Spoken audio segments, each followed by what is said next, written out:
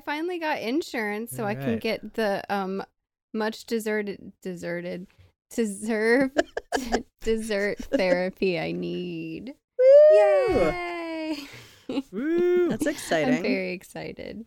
No to medication though. No. No, I need to do the same thing, man. I need to I know. start making those moves. I got these little, like, at first they were like cute little like beep beep beep beep beep monsters, but now they're getting bigger and bigger, and they're harder to manage, and I feel like I'm going a little Looney Tunes. We all go mad sometimes. Yeah. Or a little mad Yeah. sometimes. Yeah.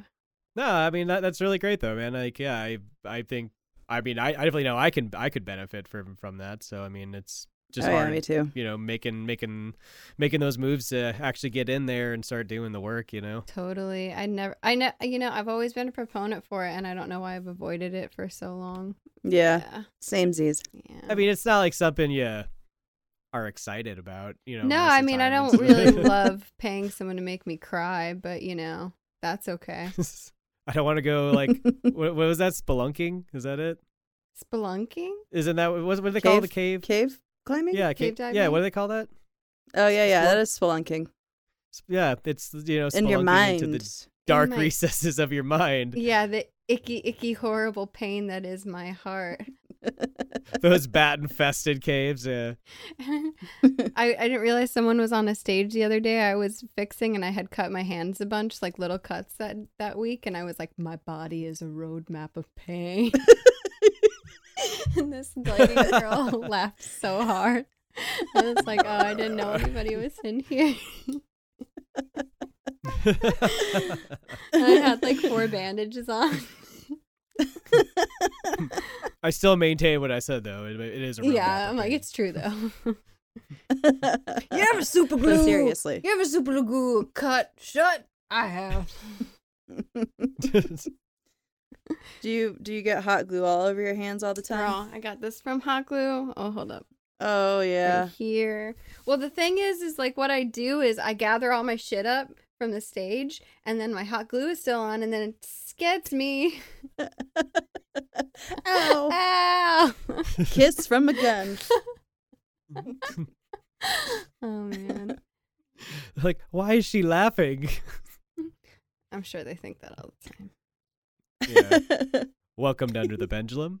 I'm Chris Weber. Here, as always, is Heather Weber. Hello. And joining us from Los Angeles, it's Caitlin Weber. Hi.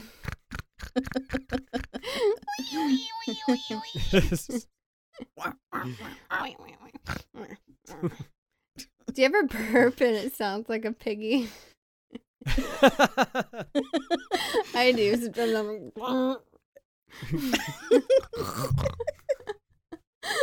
No, I just have some really mighty burps now as of the past couple years. Oh, Just yeah. guttural, like Barney burps, you know? with the lip quiver. Yeah. I love when the immediate you're usually around people that laugh, but then people that don't laugh, and you're like, oh, I can't do this like I did.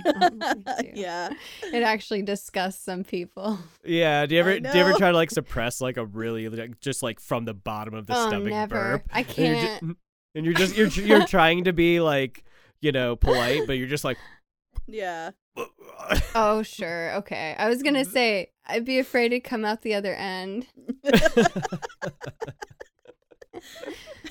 Like a cannon. Yo, you guys. Backfiring. 2 days ago, I had unstoppable farts 24 hours. I Dude, that's just don't me, know what I man. ate. I must have been excessive cheese, but it was just unstoppable. Did it smell like the inside of a It tomb? smelled like, yes, it smelled like the inside of a tomb. It smelled like you know those sandals you see on the side of the road that are like half in a pile of shit and like a puddle. Like someone stepped in a big pile of shit and And then just then there's, like- abandoned the Yeah, sandal. and then yeah. somehow roadkill got all smushed on it too. That's what it smelled like.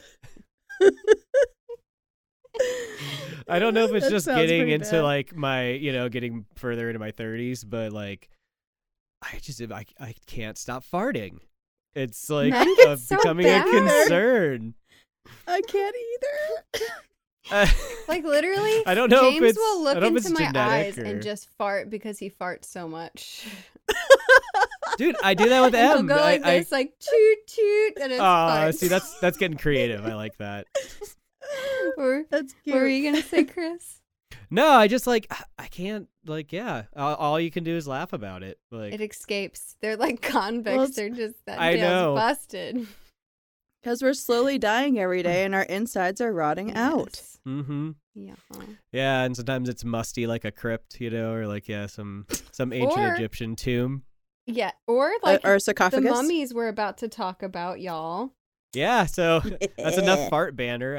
Yeah. Yeah. I mean, mummy So- farts. Am I right? Man, mummy's got a fart, man.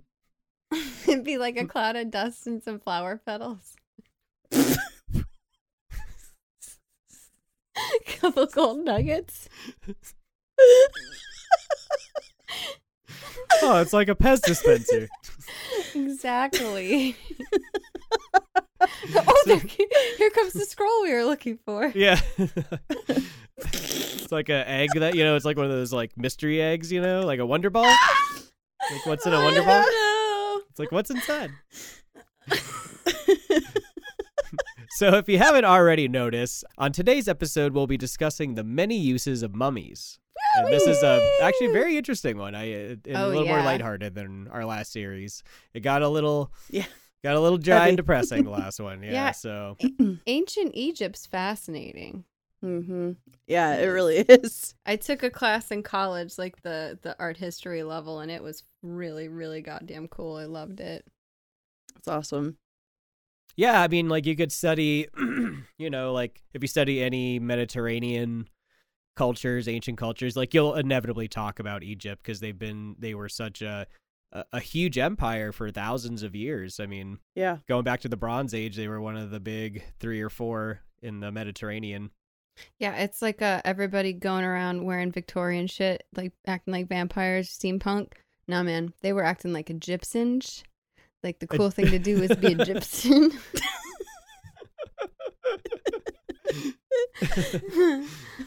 Yeah, that needs to get brought back as like a fashion, I think. Oh, yeah. An Egyptian. Yep. Only Halloween. Yeah, Halloween. unfortunately. Mhm. Dress up like a slutty pharaoh. Oh yeah, like in the movie The Mummy, where she's got that hot body paint, just Oh, so he yeah. knows when it touches her and she's all naked. I still haven't watched it. You've never The- seen the the Mummy? Mummy? Not With the Tom Brendan Cruise Fraser? one. Brendan Oh. Fraser. I've seen the Brendan Fraser one. There's a Tom Cruise Mummy. Yeah, it was like Yep. a remake they did a few years ago. Damn. Yeah, it's supposed to kick off the Universal Monsters revival, and it sunk it. Yeah, it was really That is bad. such a bummer. Scientology, I tell you. You see the Bullshit. damage it does. Yeah.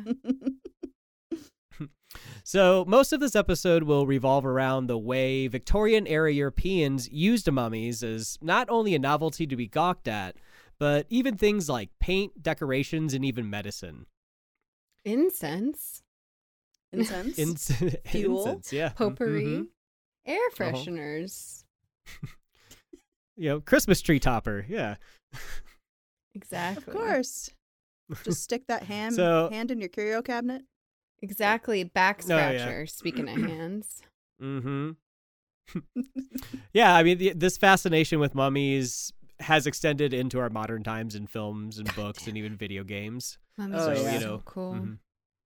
Yep. Do you guys remember when I was a mummy for Halloween? Oh, a do few we years ever? That was a good costume. Yeah, it was a great. damn You good know what? costume. Thank you. And I just want to say there's never and not enough mummies out there. You got to be a mummy. I hope we inspire at least one person to dress up like a mummy. That would Mhm. be cool. And we God want to see damn. Yeah, pics, or man. it didn't happen. Yes. So before we get into these sacrilegious practices, we should talk briefly about Egyptian mummification processes, just in case anybody out there doesn't really know like what goes into the entire process. It's a very complicated and long process. Yeah, a refresher would be nice too. So Paula Viega describes the process in her academic article, Studying Mummies and Human Remains, Some Current Developments and Issues, which was published in the Journal of the Washington Academy of Sciences. And this will be a little lengthy, but she does a really great job of just laying it out. Yeah. Unraveling it. Oh, yes. Unraveling the process. So, quote, intentional mummification with evisceration, disembowelment, started from the 4th dynasty, which was 2613 BCE, onward. It started fading as a funerary practice in the 7th century CE, probably as a result of the influence of Islam. So in order to prepare the bodies for the afterlife, the lungs, intestines, stomach, and liver were removed and preserved in jars, and linen wrappings were tightly fastened to the whole body. The heart was also removed, usually shielded by a scarab depicting chapter 30 from the Book of the Dead, for protection in the afterlife. Nice. I made one of those once out of porcelain. Oh, cool. A scarab? Yeah, heart scarab. Oh, neat. It's a spell that asks your heart not to betray you in your journey through the afterlife and tell all these lies about you, but they're not actually lies, they're true. What if you got like one of the mom tattoos, but it's just said mummy with over the heart, Oh God. Yes. That'd be pretty Pretty sweet. So to continue. Up to 12 or more layers of linen bandages can be found on an Egyptian mummy. An optimal mummification procedure would involve changing the linen several times, up to 70 days, to eliminate all moisture from the body. Ooh, that sounds like a lot of work. I think we have that notion that they just wrap it and it's like, oh, done. Just toss it in the sarcophagus. Yeah, there you go. But no, yeah. So they wrap it and then they unwrap it and they change them until and then use other things to help dry them out. But yeah, I thought that was really, really cool. That is amazing. It's very labor intensive too, because they're usually they're kind of like complicated many layers of wrapping. The patterns are beautiful. Oh, I was gonna say, yeah, the face thing where it's like a square, like going into it. Yeah, it's like these concentric squares kind of go into the middle. Yeah, it's very, very cool. So cool. Mm-hmm. It is cool. So natural factors and ingredients such as dry soil, wind, and salt contribute to preserving a dead body from deterioration. Liquid resin was then poured into the lying down body, which drained into cavities and solidified there. Pitch was also found mixed with the resin in mummies that were analyzed, which we'll discuss a little more later. So sacred texts were read aloud and rituals chanted, while ingredients such as cinnamon, animal fat, and minerals were applied during the mummification process. Embalmers used incense oil, and the resin worked as a glue to make the linen bandages stick well. According to ancient Egyptian beliefs, medicine and magic were a bundled concept, and the chanting rituals was necessary during the mummification process, end quote. Nice. So another interesting thing that I found is that if a body was missing some part like a toe or a penis, or maybe even just like a limb, they would make a prosthetic for the mummy to complete the body, which would, like in theory, restore that part to the deceased in the afterlife. So like you were missing an arm. Wow. They'd put a prosthetic arm, and then in the afterlife, you'd have an arm. Wow. Yeah. That's neat. That's so cool. I mean, like, out of all the things to collect that were, stolen from those burial sites, that would be a crazy thing to have, a mummy arm or leg or something. Yeah. Yeah, Sure. well, I think on one of our last episodes, we had just kind of briefly mentioned they had found like a prosthetic toe. Yeah, and so that wouldn't have been an uncommon thing. Like even prosthetic penises have been found, like entire limbs and teeth. And that goes back to an old to the Egyptian myth of, I think it's Osiris. Yeah. When like his brother basically kills him and like scatters his body parts everywhere. Yeah. Osiris's wife, Isis, She she goes on this journey and she tries to find all the body parts and assembles him, but the one part she doesn't find is his penis. That's So she just obelisk, makes a baby. prosthetic for him, and I guess supposedly it worked fine, and they were both pretty stoked about it. Yeah. Nice. Yeah. He's like, "Does it look bigger? Does it? No." Yeah, an obelisk. No, really, that's what it's supposed to represent, is his missing penis. Oh yeah. Oh hell yeah, that's a weird looking penis. Obelisk, baby. Yeah, so that was just like a little bit of like what the mummification process is. Cool. So when Napoleon Bonaparte tried his hand at being a conqueror, he invaded Egypt in 1798. Along with him was a retinue of scholars. And they ended up writing a book about their findings, and this really kicked off the European fascination with Egypt, or Egyptomania as it would later become known. Woo! Professional and amateur archaeologists, they all flocked to Egypt to study the ancient civilization. And it also allowed for the looting and damaging of the many treasures and artifacts under the guise of academic pursuit. So by the early 1820s, mummies had become a kind of obsession for the Victorians. So archaeology was like the Wild West back then. It was unregulated, and Europeans didn't treat their findings with much respect. They looted tombs, stole the treasures inside, and many archaeologists brought all of their findings back with them, including mummies. Yeah. Mm-hmm. So as a result of this thirst for exotic and novel Egyptian culture, a market sprung up for the sale of mummies to Europeans. So at one time, you could just go and buy a mummy, and due to this, many had parts of a mummy, or an entire mummy, sitting right in their living rooms as an exotic decoration. And this was the best case scenario for a mummy.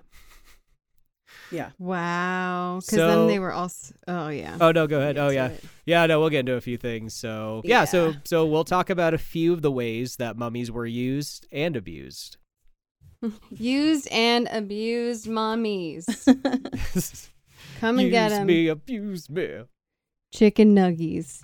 But I just want to say, Mummy nugs. Mummy nugs, light it up.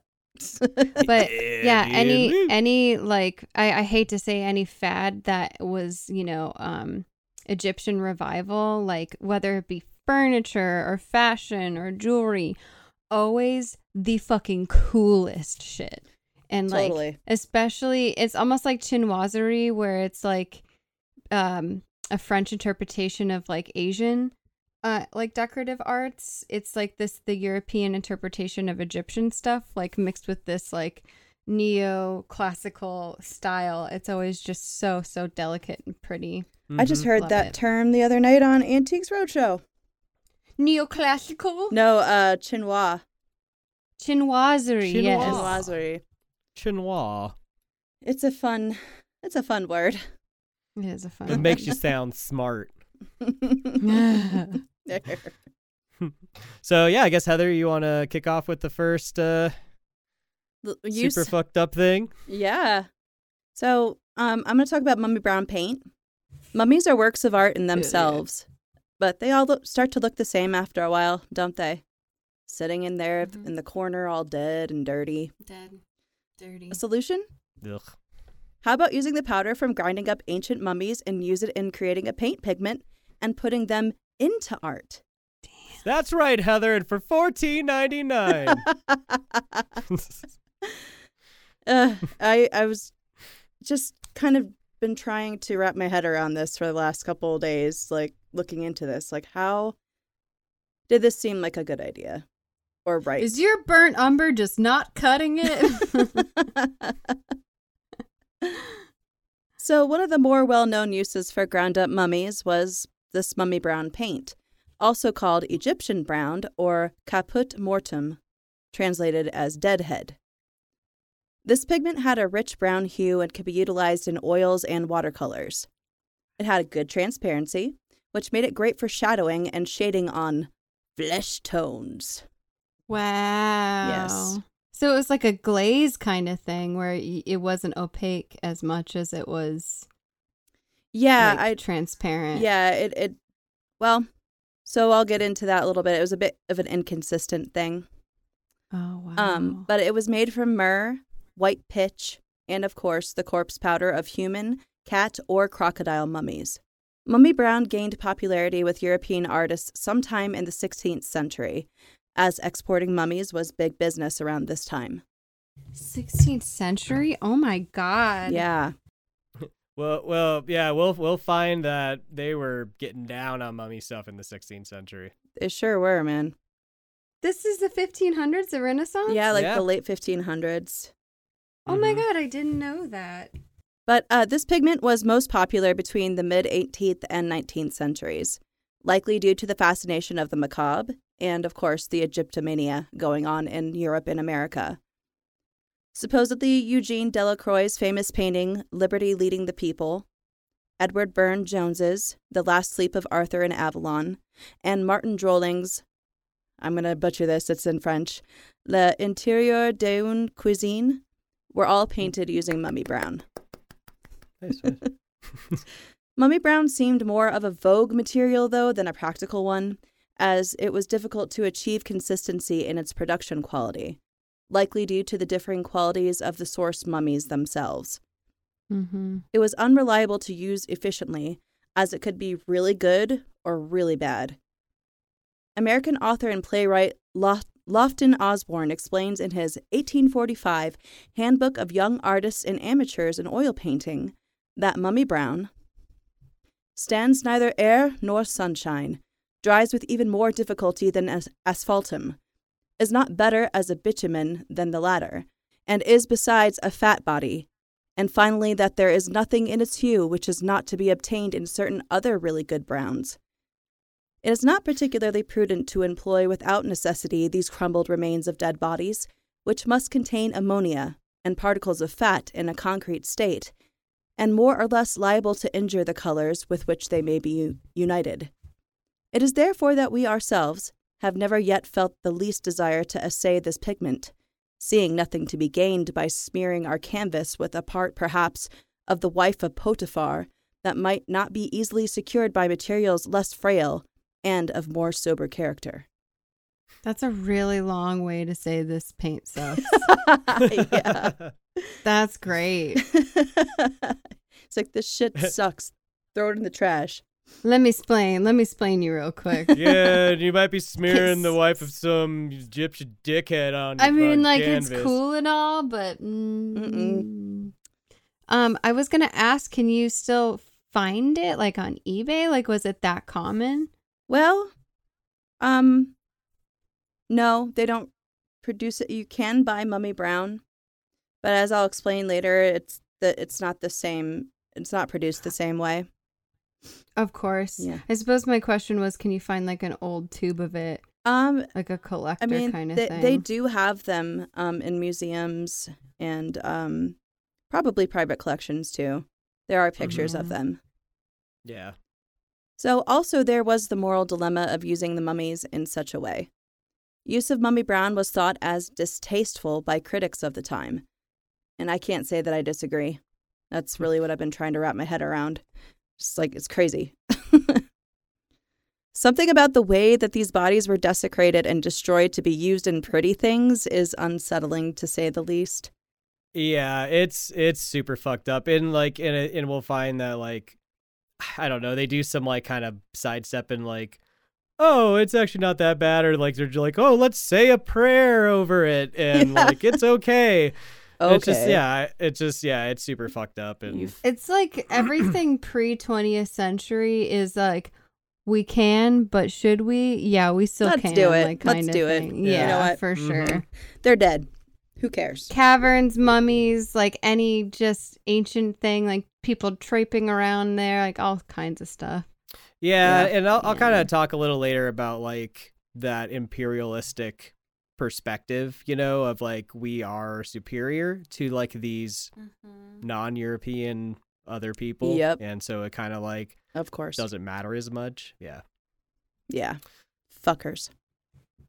Mm-hmm.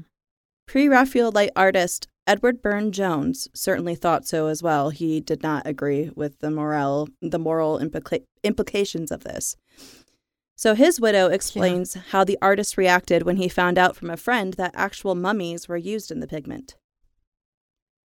We were sitting together after lunch, the men talking about different colors that they used, when Mr. Tadema startled us by saying he had lately been invited to go and see a mummy that was in his colorman's workshop before it was ground down into paint.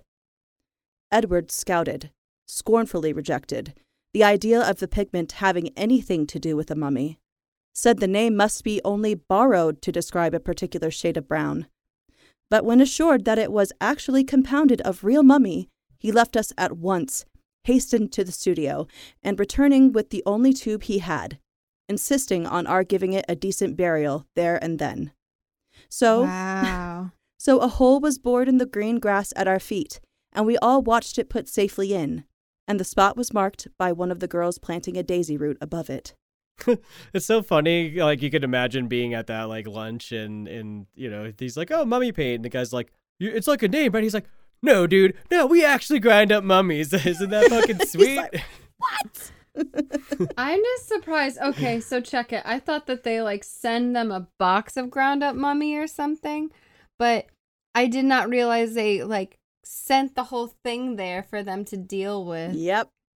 They would grind up the mummies themselves. They'd buy the mummies like by like fucking cartloads. I've seen the old etchings of the sales of them. Yeah. Yeah. They just look like Civil War body bags or something. Like they're just It's crazy. insane. Yeah, so if you insane. look at some photos like of after unwrappings, which we'll get to a little later, Yeah. like they're just completely destroyed. Like the mummy inside. It just Oh, like, yeah. because they're well we'll get into it. I don't want to give anything away right now, but yeah, super fucked up though. It is. So when the 20th century rolled around, it seemed that the general public gained more awareness of the historical significance of mummies, and were in turn appalled by the way they had been mistreated. This, of course, led to a sharp decline in production of the pigment. Colour makers Robersons of London continued to stock it until the 1920s and 30s. However, it was not selling well at all. Isn't that crazy? It's still shitty paint. Why does nobody want to buy this human paint? I don't understand.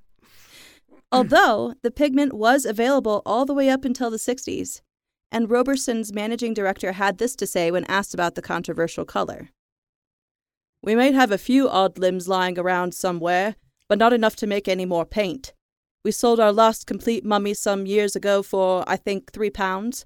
Perhaps we shouldn't have. We certainly can't get any more." Oh my I god. know. That sounds like such a fucking fine art like painter bullshittery. Ugh. Like, it's for art. It could be fucking your firstborn if it needs to. It's not like it used to be back in the day. We were doing lines of mummies. Oh, it's so much Do you money. even understand Michelangelo? Yeah, for sure. So, Mummy Brown today is concocted of a mixture of kaolin, quartz, goethite, and hematite, with no corpse powder to be found. Oh, man. Interestingly, though, the idea is still alive today, as it is a somewhat common practice for loved ones of the deceased to take their departed's cremains and mix them into paint for a memorial art piece. Mm-hmm. Oh, Yeah, y'all okay. asked me to do that once when we were all hammered at a funeral. I'm still down, buddy. Yeah, I got a few different plans for my body. Make me look pretty. Mm-hmm. Dang. Like would love to be in some paint. Would love Yeah. to be in a plant, like a tree. Yes, I want to be a tree And too. then some other cool shit. I don't know. I'd love to be on a whore's ass and a tattoo. I've always wanted to be in a daddy tattoo. There's a company out east that will take your remains and they'll compress them into a bird feed cube. So That's really cool. isn't that neat? So you Because it's kind of like a Tibetan sky burial, but Yeah. it's not nearly as gruesome. Right. so you come out as bird shit on some fisherman's jacket. Hey, man. Yeah. I like it. I think it's how we're all going to a be. cool Yeah, idea. That's pretty cool. And they get Yeah. the nutrients. We're all just shit on a fisherman's jacket, oh, you man. guys, today I saw a little bird that fell out of its nest too No, early. I hate that. And I just Oh. didn't know what to do. What do you do when you see that? You There's can't do nothing anything. you can do, really. Yeah, you can either, I mean, if it's alive, you can either take it home and nurse it, but I mean, that's a pretty time intensive, and I know. yeah, I It mean, was there's really not much you can do. It was like almost adult, but still fuzzy, not like a naked Aw. one, but. Poor boo. And I had to go to work because I had like 15 minutes left, but fuck. Hopefully someone scooped him up and called animal Yeah. rescuers. Yeah, maybe. Yeah. So anyway, that's pretty much mummy paint right there. Oh man, That's cool. I didn't know, man. I didn't know it was like still around till the '60s. That's fucking nuts. Yeah. that's really Yeah. I bad. mean, there's probably just that colorman's shop. I'm guessing. Because I guess this particular place. What was it? Robersons of London. They are been well established for a really long time. So I assume that they have all the weird pigments that you probably can't find at your run-of-the-mill paint shop. Oh my Man. God, there's like some like Italian paint joints kind of things, like in types of red and blue that are like hundreds and hundreds of dollars for just a tube of it. There's just some really rare things out there. Yeah, it's crazy what they'll crush up and put in some paint. Mm-hmm. I wonder if it's like, what was it, Robertson's in London? Roberson's in London, yeah. Yeah, I wonder if they have like some sort of like mafia-like thing, and that's like how they get rid of like... Maybe. Well, turn them into some paint. Turn them into some paint. And keep your mouth shut. We'll call it Filbert Green. After Filbert Green, the man we killed. Funny coincidence, huh? All right, so yeah, next we'll talk about mummy medicine. So according to historian Richard Sugg, quote, up until the late 18th century, the human body was a widely accepted therapeutic agent. The most popular treatments involved flesh, bone, or blood, along with a variety of moss sometimes found on the human skulls, unquote. So mummies, of course, were not introduced to Europeans by Napoleon's conquest. Medieval texts described mummia, which referred not to mummia. I think it's like a Middle Eastern word, so I'm not sure how you would say that correctly. Mummia. But this referred not to the mummies as a whole, but to the natural bitumen that was used for medical purposes. So the Persians, going back to the 11th century, called bitumen mum. And when they thought they had discovered bitumen in mummified bodies, they called it mummia, which is where we get mummy from. Mamma mia. Sorry. I should be shot for that. It's a me, Mario. So, according to the publication, The Significance of Petroleum Bitumen in Ancient Egyptian Mummies, quote, the modern term bitumen refers to a specific, naturally occurring petroleum product, also known as asphalt, that has lost its volatile hydrocarbon components via biodegradation and or evaporation, leaving a black, semi-viscous, or even solid material. However, as bitumen was black, early Egyptologists and more recent researchers fell into the habit of describing all black mummy balms as having bitumen.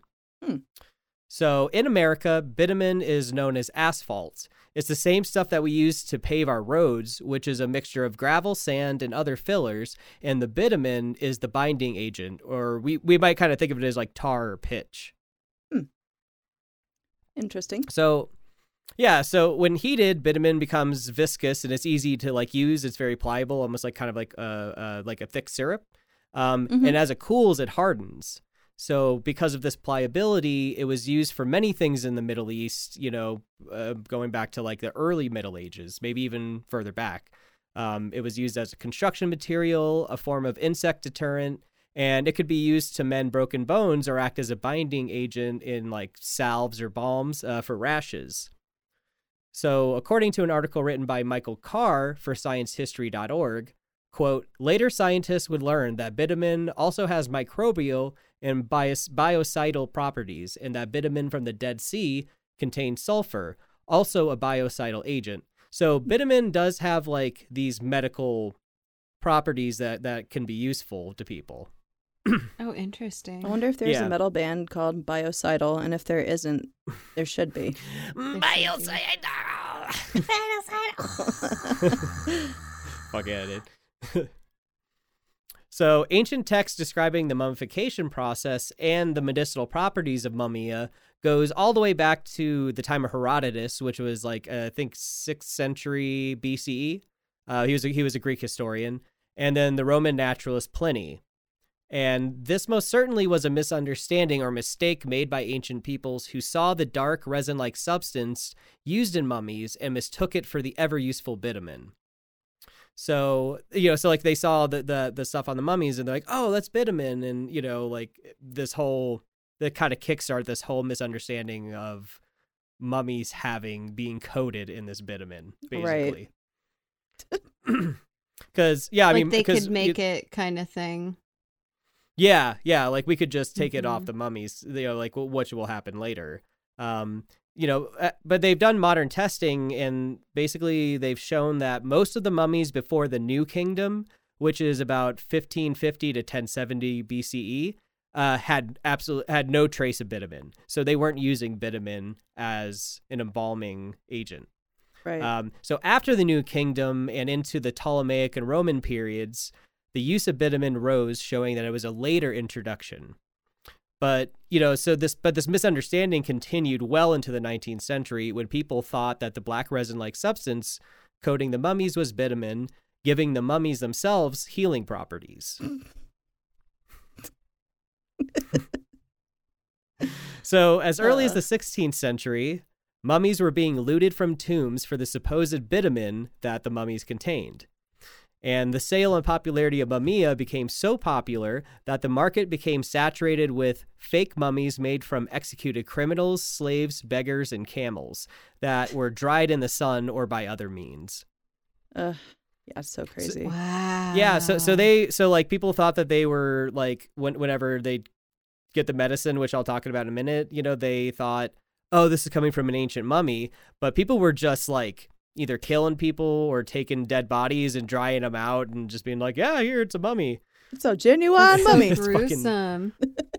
Jeez, Yeah, that's it's crazy. also like how many skeletons that we have in our classrooms and things that were procured in like the Mhm. 70s and 80s that Yeah. are like from India that were stolen from funeral pyres and stuff like that. Yeah. Yeah. Yeah. One So guy crazy. was written to have like been gloating about the fact that he just like cut up a camel, dried out the meat, and like was like, yeah, it's human, it's ancient human flesh.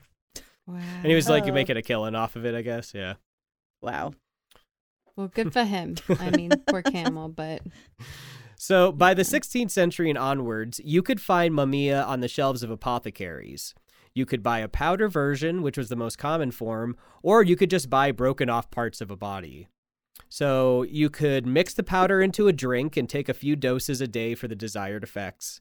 And people would also mix it into a balm to like put on their skin for rashes and like other skin diseases. And some of the things that the ancient authors said bitumen could cure was cataracts, toothaches, skin diseases, and it could be mixed with wine or vinegar to, quote, cure chronic coughs and dysentery, or to dissolve and remove blood clots, unquote. damn. So people were putting that shit up in their eyes? People were doing all over. kinds of shit with it. Yeah. But see, so Yeah. if it was straight bitumen, that wouldn't be such a bad thing. Were they Stevie Nicks it and booshing it? Or what is that? Boofing Boofing. So this medical cannibalism isn't just limited to mummies. Other medicines contain parts of human bodies. Dead human flesh, bones, fluids, and even feces would be used in certain medicines, which is often referred to as corpse medicine. So it could also be used to induce vomiting or diarrhea, which, Yeah, I'll say. during... Yeah. Well, yeah, so during that time, they thought, that this purging was a good sign. It's like, oh, you're getting out all these toxins, like you're puking and shitting out all the bad stuff. Yeah. So, like, eating human flesh wouldn't be such a bad idea if you're trying to induce vomiting or something. So, Oh my yeah, God. and of course, and with that, it wasn't just ancient people. Like sometimes it would be bits of just a dead body that they were just using, and it was like fine. It's great. So to the Europeans, these were ancient remains and people who were not Europeans. So there's a detachment there, so we can kind of understand why, that popularity of consuming a mummy for medicinal purposes wouldn't have been so frowned upon. It is that disconnect that, oh, well, these are inferior non-European, non-British people, Mhm, Of course. It's still batshit wacky crazy, though. I mean, Tale as Yeah. old as time. Yeah, I mean, even King Charles II was said to carry around a tincture made from human skulls, which he called the King's Drops. They're my lozenges. It is also what I call my shit. So that author Carr also points out that the transformation of corpses into medicine gave the illusion that it had completely transformed and was not. So it wasn't like getting down and gnawing at a dead body on the road, through that transformation into a medicine. It was now something different, Right. in their minds. Yeah, it's in their head. So there also might have been a symbolic nature, as people often believe that they were ingesting the remains of like a pharaoh or some royalty, when usually it was actually just a commoner. Like they're like, their ancient Yeah. magic will heal my Yeah. fucking boils on my ass. Yeah. Yeah. I mean, this is, think about this is also like kind of during the beginnings of the spiritualist movement. So you would definitely have like those ideas. Yes. Yeah. So they thought it was some royalty or some pharaoh or some queen. And, so this would give the corpse medicine more power or potency in their minds. And if we recall from our human sacrifices episode, some barbarian warriors were said to ingest the heart or blood of enemies that were slain in battle to imbue them with more power or courage. And Yes. we also see this happen in other places like Africa. So it's an incredibly old idea, this sort of idea of like, it's that medical cannibalism or it's eating something To gain in the its hopes power. in the beliefs that it's going to like, benefit you in some way. Whatever. But we also see this idea reflected in the Catholic Eucharist, where they believe that if you can, the communion wafer. Yep. So, I don't know if Catholics still believe it, but, definitely in the 16th century and before, they thought that the wafer literally became the body of Christ. Ew. So you are consuming the body of Christ, essentially. Well, and then like my favorite fascination was always the holy reliquary, like the body part reliquaries Mhm. as well. Mhm. And I know it's not cannibalizing it, but it's like keeping these things obsessively and like thinking you've got the tears of Mary or the breast milk of Mary and like Mhm. opening it for very special occasions and maybe to consume, maybe not, with healing properties. Yeah, and there was its own huge fake black market, essentially, where people would Totally. just sell fake, fake reliquaries, like, Yeah. oh, this is the thumb of, a pope or one of the early popes or They had to bury people in secret once they became saints back then Mhm. because people would come from all around to steal their body parts. Yeah, I mean, when mummies got so big with Europeans, you had a lot of like the populace of Egypt. I mean, they'd go in and loot stuff and try to sell to Europeans. I mean, usually because they're starving or on hard times, so it's like, kind of understandable in their position. But I mean, like, Mhm. but people were looting the tombs back in the Old Kingdom. Because like in the Old Kingdom is where we find all the biggest pyramids, like the Pyramid of Giza. Yeah. So once they kind of found out that all these were being looted, then they started hiding the tombs with still the same amount of like of treasures and things like that. But now they were hiding them in the hills, which is where we get the Valley of the Kings, where they're all kind of That's hidden what- I and remember dotted through the that valley. now. Mm-hmm. Neat. The more you know. Da-da-da-da. Yeah, so people are just fucking grinding up mummies and like they're throwing it on their face and they're like so doing tasty. mummy shots and like Jerkies. So though the practice faded away, it is interesting to note that the line between the acceptable and the taboo is paper thin when the only thing that guides those distinctions are our own perceptions. Or mummy flesh. Or mummy flesh. There's insatiable thirst for mummy flesh and Or shots. mummy flesh. Mm-hmm. Mummy shots. Mummy shots. Oh, God. Oh. I know, for that real. sounds That'd be awful. stinky. Oh. Blech. It tastes like a fart. Yes. 100%. All right, so the next thing I'm going to talk about is mummy paper. So it is believed that sometime in the 1850s, paper was produced from the linen wrappings of the mummies. However, this is hard to prove and hotly debated by historians. Hotly debated. Hotly debated. Ooh. Damn, I'd like to be on that debate.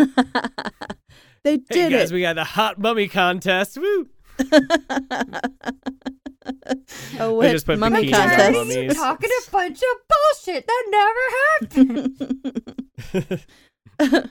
From the 14th to 19th centuries, cotton was the primary fiber used in paper production.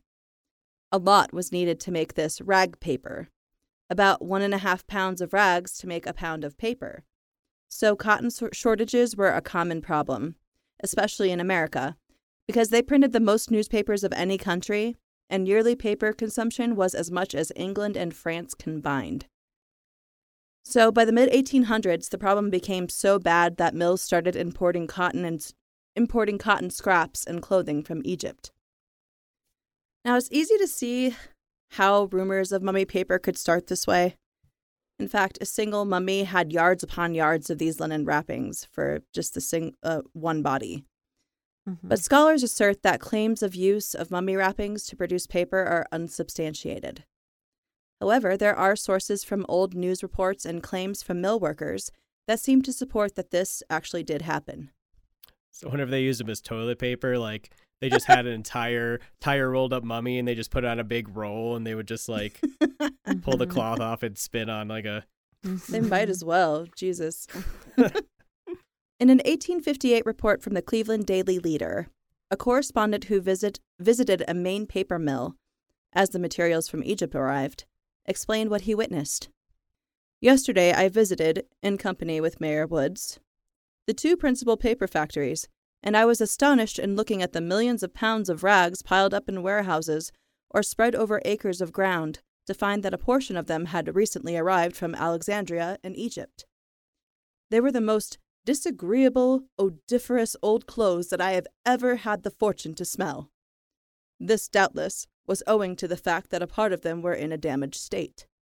The Egyptian rags had been collected from all corners of the Pachas Dominus, from the living and the dead. How many cast-off garnets from Hawajis and Hajis? How many tons of big, loose Turkish ragged breeches? And how many headpieces in the shape of old doffed turbans? The deponent saith not.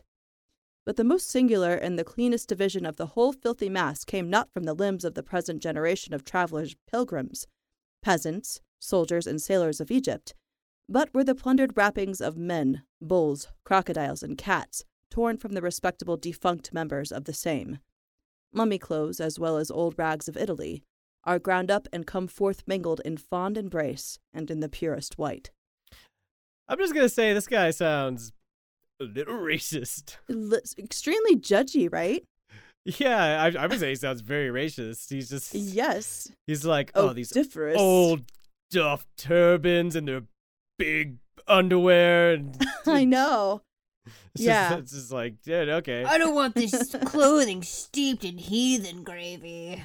I think he was making he does some like assumptions. a flask of mummy. Yeah. Yeah, I think it was just probably regular old clothes that they were getting from Egypt, and he's like, this has to be from mummies. It's just disgusting. Breeches. But it's hard to say. Breeches. It is also said that mummy paper was used in wrapping groceries. According to S.J. Wolf's Mummies in 19th Century America, during the Civil War, paper manufacturer Isaac Augustus Stanwood had the idea of importing boatloads of mummies to use the linen wrappings in production. Boatloads!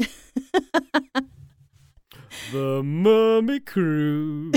Everybody aboard the Mummy Cruise. That's a good one. That's good. Thank you. I like that. I'd like to see that. I would too.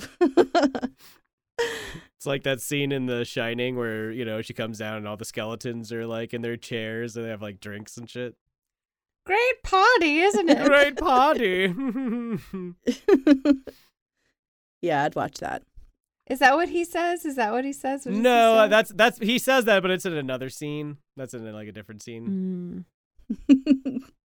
And then I know what you're talking about. Yeah, then now. the bears like blowing the other guy. Yeah. That's one of my favorite scenes from a movie because it is the biggest what the fuck It's ever. so weird. And it's stylistically, the bear face, the guy, like the whole package, it's just great. It's really strange. Close the It's door. so strange. Close the damn door. No, they that's all I want gotta to be say seen. about that. Oh, that's People the are dirty. weird. Yeah, that's Those ghost that's what makes freaks. it exciting. God. That's why they rented out the whole hotel so everybody could see it. So with the boatloads of linen wrappings, they produced a slurry out of these materials and made large sheets of brown paper that were, quote, sold to shopkeepers, grocers, and butchers who used them for wrapping paper. And then someone wrote, "Dear Santa." So potentially they were wrapping people's meat and stuff in like Egyptian mummy wrappings. Well, yeah, paper produced from the wrappings. Like potentially, yeah. Oh. Yes. I know. Yeah. Delicious. I still am unsure how people got sick back then. I just don't know. Can't imagine why. I just don't know how that happened. Yeah, weird. Yeah, it's almost like they fucking shove anything into their mouths. I know. Like, we know it's a dead person, but you know. Oh, I wonder what this. Oh, I wonder what that tastes like. Oh my goodness. So there is another interesting piece of evidence, air quotes, that came in the form of an acknowledgement printed on an 1856 issue of the Syracuse Daily Standard. It read, "Our daily is now printed on paper made from rags imported directly from the land of the pharaohs on the banks of the Nile. They were imported by George W. Ryan, veteran paper manufacturer from Marcellus Falls in this county. And he thinks they are quite as good as the general run of English and French rags. And they'll make you a king."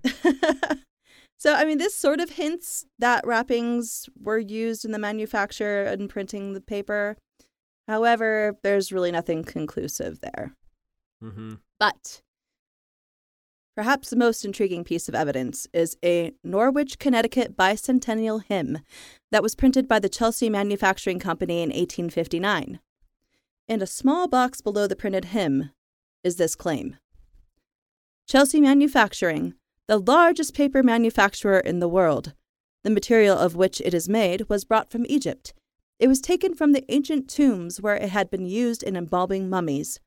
A part of the process of manufacturing is exhibited in the procession. The daily production of the company's mills is about 14,000 pounds. So again, This is a very fascinating piece of evidence, but sadly, it can never be confirmed. Carbon dating of this claimed mummy paper would be impossible, as the rags would have been mixed with other materials. So it looks like we may never know if this truly was another use for mummies or not.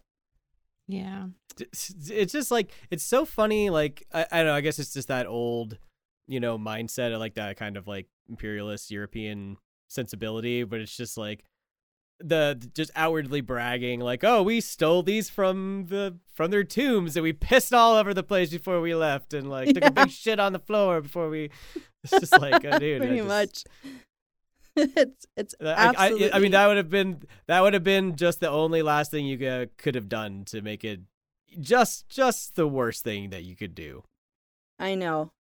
Well, and this is just like not even getting into the types of treasures that would have been looted as well. Oh, yeah. I mean, like, yeah, some of the most beautiful like gold enamel work, coins, pottery, like clothing, anything. We're just focusing in on the desecration of the bodies here.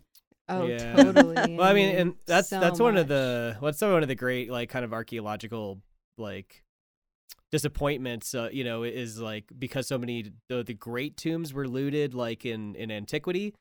Yeah. Like we'll never know the scale of the treasures because like the tomb of King Tut, he was sort of like not a very important, not a very well known, didn't even rule that long, and his tomb, it was still intact. Extravagant, super extravagant, just filled with like, I mean, it was the archaeological find of history, right? And he was just a relatively unknown pharaoh, so we could imagine what a great pharaoh, what his tomb would have looked like had we been able to find it before it was looted. Yeah, what an interesting reminder. I forgot about that. Mm-hmm. So I guess we'll get to this is our last one, right? I think. Yep. All right, cool. So this is like maybe the one most people have heard of. I had heard about it, but didn't really know a lot about it. So yeah. This is the unwrapping parties or unrolling parties as they were known. Rolling parties? Yeah, Ooh, Yeah. Get out your mummy paper and roll some fucking mummy kush. Baddies. Yeah. Some... Ew. So, unrolling or unwrapping parties are exactly what they sound like. Victorians, usually the upper class, went to events where a mummy was slowly unwrapped and revealed, kind of like a macabre birthday present. So these were usually done in a lecture hall setting, but were also done in private events in people's homes or at a small business, maybe like in the back of a store or something. Nice team building And- exercise. Yeah. I'll say. Team building Get a exercise t-shirt, I hear. 99. So these were big events for those who were scholars and also for those who wanted to seem like they were learned. It was a lot of like the upper class who wanted to seem more, Which was like everybody. educated and like, oh, I have this interest. It's all a novelty though. Yeah. So these events would sometimes be attended by hundreds of people. Some were invited, but others had to pay to attend. And there was an academic interest in these events, but many came because it was a spectacle produced by the Egyptomania that had gripped 19th century Europe. Before Jean-Francois Champollion deciphered hieroglyphs using the Rosetta Stone in the 1820s, many academics relied on the other ancient texts like Herodotus to understand the process of mummification. So, and that was kind of like one reason they were kind of saying they were doing it. It was like, oh, to learn more, to actually learn how it was actually done. Mm-hmm. Yeah. Sure. Yeah, but when Champollion, deciphered hieroglyphs, then they could actually read those ancient Egyptian texts and actually kind of get like their step-by-step processes. Right. Aziz, more light. So while people held these parties under the guise of academic pursuit for knowledge, they often ended up just tearing these mummies apart and just destroying them in the process because they just were untrained. They didn't know what the fuck they were doing. And the age of the mummies had made them like incredibly fragile. Yeah. And so they'd, like there were descriptions of them just like trying to get shit through, and it sounds like they basically like stick a crowbar in its head or just like, come on, hold on 1 second, everybody.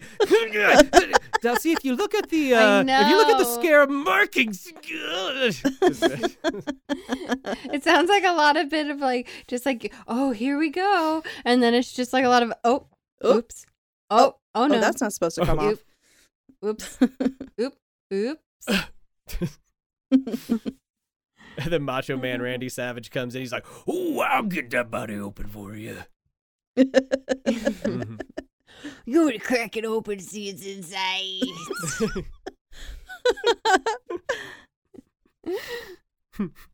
So, mummy unrolling events became incredibly popular in France and Britain, and it was first kickstarted by Giovanni Belzoni. Belzoni, a 6'6" former circus strongman, actor, and inventor, became involved in the transport of Egyptian antiquities to Europe. While many of these, yeah, people just liked him, yeah. So while many of these items ended up in museums or with private collectors, he also maintained his own large collection, which included many mummies. So in 1821, he began his own exhibitions of mummy unrollings to accompany his book about his travels. So he basically used these as a PR move for his new book. Wow. Yep. Let's hang out. Let's crack open a few mummies later. Yeah. That's Do quite the marketing. Q&A, crack open a mummy, Potato. So yeah, Belzoni did his first one, I believe it was in Piccadilly Circus. And it was a huge hit. He had brought in more than 2,000 spectators, and as a result, he did a few more after that because it was just so popular. No, please, I can't do another unraveling. All right. The people want what they want. One more. So at one of these events, surgeon, antiquary, and author Thomas Pettigrew, who would become to be known as Mummy Pettigrew, was in attendance. So he would take the unrolling events to a whole nother level, becoming one of the most famous lecturers on the subject, and even writing a book, History of the Egyptian Mummies, in 1834. So he was actually an academic, but, he was not above destroying some fucking mummies. Yep. Yeah. Inserting some confetti. Like someone just makes an incision. This always like, gets ah! this always gets the crowd just going crazy. Crazy. I don't know what possibly could be. It's Magic. So here is an excerpt from the Literary Gazette about one of Pettigrew's unrolling parties from June 1848. Mr. Pettigrew delivered a perspicuous lecture on the various processes by which the ancient Egyptians preserved their dead. The case generally replete with mythological formula, the wrappings often disclosing the name, and perhaps the rank of the deceased. All this, and much more, Mr. Pettigrew explained in a luminous manner, so that the least informed could readily understand what the learned would be pleased to hear, summed up in so clear a style. After this, the unrolling of the mummy was skillfully performed, with observations, as the task proceeded, worthy of Mr. Pettigrew's long experience in having, we believe, done as many as 40 or 50 similar subjects. The Copt in question, for so he was decided to be by his cranial and facial form, was 5 feet 8 inches in length. A load of other trappings were successfully removed. Here was found the head of a dragonfly. Altogether, the specimen was a fine one, and in perfect condition to demonstrate a mode of embalming of a third or fourth-rate class of persons. So, yeah. So they loved it. It was great for them. They're like, oh, the head of a dragonfly. How cool. Look at that. Pictures and questions at the end, please. Thank you. Thank you. So this was not just a visual performance. The audience's other senses were also employed.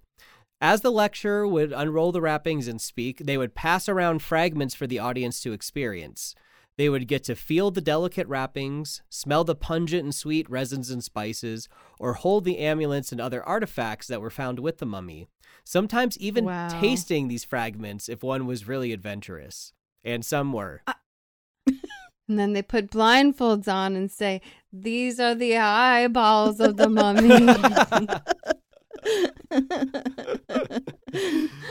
Ooh, these are his guts. These are his brains. It's so dry. All of it. So, but so you have a real diverse sensory experience at these events. And, sometimes pieces of the wrappings or even parts of the mummy would be given out as a parting memento. It's like an Aerosmith concert. They're just throwing them out like scarves or something. You get a hand. Yeah, or like a fucking guitar pick. Yeah. Here's a tibia for you. Yeah. Here's a drumstick, kid. Dude, what kind of pick is that you're using? Oh, it's a mummy fingernail. Ew, that's so disgusting.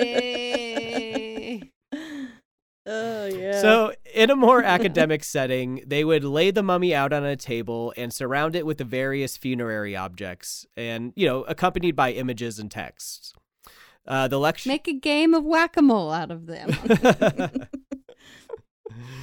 The lecturer would give some background on Egyptian culture and religious practices, and then they would begin the unrolling. The lecturer, with some assistance, would unroll the mummy little by little, showing the layers and, the embellishments that lay beneath, until they finally get to the body itself. They leave it naked and bare on the table for all to see, the corpse of a human who was once like them 3,000 or 4,000 years ago. And sometimes they would actually just straight up fuck up the body, like they would just start sawing into the head and pop it open and be like, oh, it's filled with sand. Or I was gonna say he's got a shitty boombox and he just plays this song like, you can leave your head out. Yeah, I mean, like they tear open the chest and see what's inside, and like that's terrible. He'd play like the got your nose thing and tear off the nose. They always love that. I love that. Love it. It's so horrible. So, as time went on, these parties fell out of favor as legitimate concerns about desecration and archaeological ethics came more into vogue. The last one was said to have been done in 1908. So, but Wow. yeah, it was done by this woman. I can't remember her name, but it was, it wasn't really popular when she did it. But I think she was like the first woman to be at like a professor post for archaeology or something like that. Sorry, I can't really remember, but she was kind of like an important like academic figure. Oh, she's probably like, I saw this when I was a kid and I've always wanted to do it. I just wanted to cut into a man. I want to see it. Yeah. So, I mean, but now with CAT scans and other technological advances, we can study the insides of mummies and the other fragile artifacts without having to utterly destroy them. That's nice, isn't it? Because, I mean, that was basically what it was all about. It was like this need for instant gratification, when they would just like fucking crack open the like the shell of a lobster, they're just like I know. I'm like seeing baked potatoes, lobsters, crab legs. Yum. Yum. Yeah, so that's essentially what those unwrapping parties were. Wow. Crazy. Mm-hmm. It's fucking people. Yeah, and I guess just like as a brief closing mention, it's interesting how mummies have become monsters now and like from the 20th century on. Like the mummy is like synonymous with the werewolf, Dracula, and like all the universal monsters. Mm-hmm. And that's kind of like a mistreatment of them too, in a way. I mean, when you think about it, it's just kind of like a novelty. I mean, Yummy Mummy cereal. Do you guys remember that? I do remember that. It was, which actually kind of now sounds gross. Like, I know, yeah, Yummy Mummy. yeah. Bran flakes. And I was reading about like mummies in literature, and it was the thing that jumped out to me the most. Like in a lot of books and stories from the early 1800s, the mummy as a character in a book would be often a romantic interest, like like a living mummy. There would yeah. I guess Bram Stoker wrote about it in Jewel of the Seven Stars, and then Sir Arthur Conan Doyle, The Ring of Thoth. It's just it's crazy how living mummies as monsters didn't really come up until Boris Karloff's depiction in the Mummy the movie, which is so good. Yeah, it really is. Becky, how's your new boyfriend? Oh, it's good. He's a pharaoh. He's a mummified pharaoh.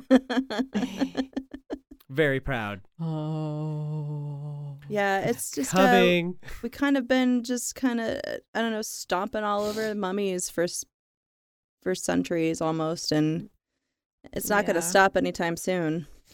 Well, and I think there's something about curses that have to do with them kind of coming into that, like, sinister monster evil territory. And I mean, not to mention they're a dead human being, and like any kind of dead thing is usually like an element in horror if it's like some kind of exposure of a skeleton or an emaciated body. It's like it's derivative almost like of a zombie almost, which is I was weird. just gonna say it's Totally, almost like a proto it is, zombie. Yeah. Yeah. Yeah, it's like It's proto. just a jerkier one, drier, jerkier, and rapid one.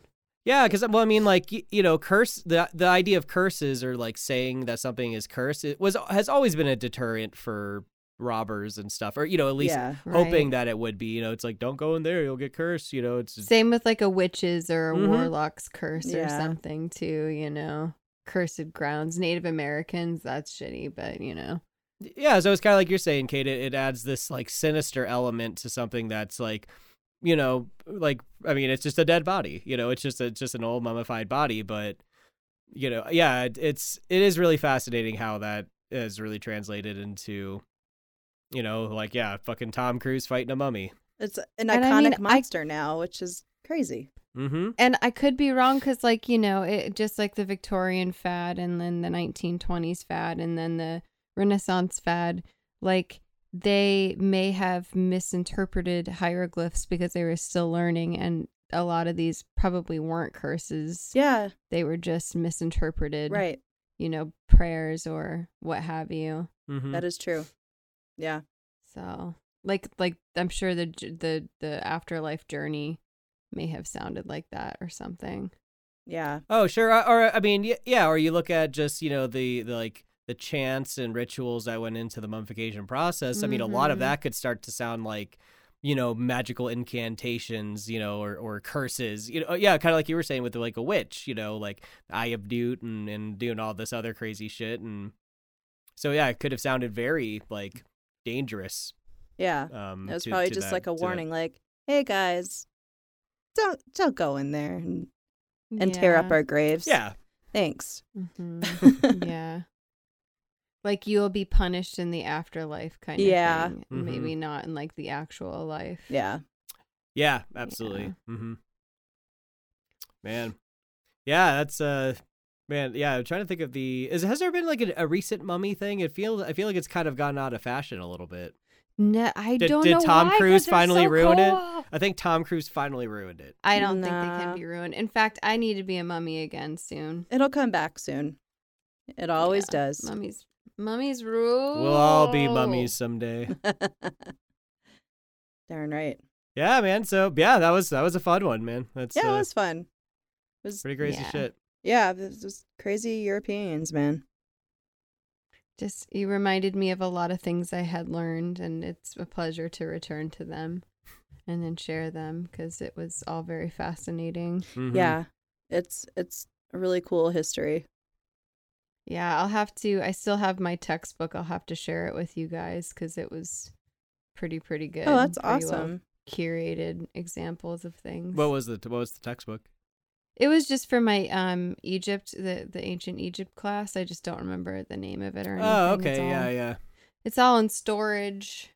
Mm-hmm. But yeah, it was a good one. A collection of lots of essays and things like that. Oh, neat. Nice. Okay. So yeah, I guess we should do socials. You. All right.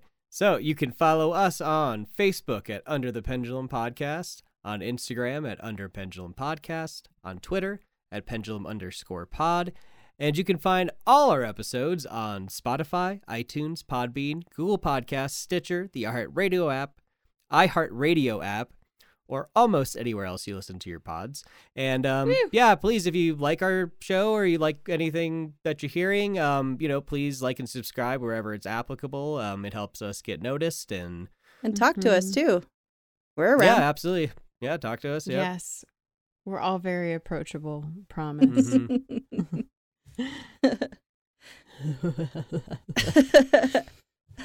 Well, you can find me, Heather, on Facebook at Heather Thomas, Instagram h.n.thomas, Twitter at Heather W. Thomas, and you can hear my narrations on Creepy, Tales to Terrify, Chilling Tales for Dark Nights, and The Wicked Library.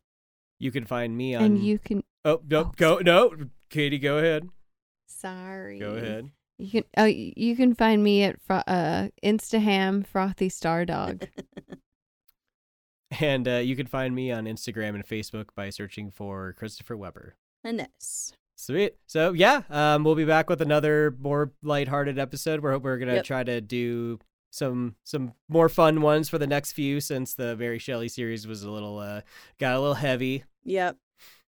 Yeah. Mm-hmm. A lot of ours have been heavy lately. I'm so excited. Yeah, it was a little heavy, a little dry, but yeah, so we'll have a little more fun here. Yeah, so thank you for listening, and we will see you next time. Thank you. Bye. Thank you. Bye. He's walking in the lab.